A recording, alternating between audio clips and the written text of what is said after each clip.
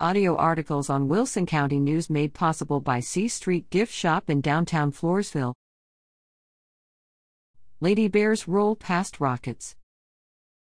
The La Vernia Lady Bears varsity basketball team, 5-0, squared off against San Antonio Kennedy, 1-4, January 13th in a district matchup where the Lady Bears stand undefeated through the first half of district play. The Lady Bears came out to a hot start and never looked back, as their high-energy defense was able to force turnovers, along with the offense grabbing multiple rebounds. The Lady Bears started the first half with high energy, forcing multiple turnovers while dominating the offensive and defensive boards.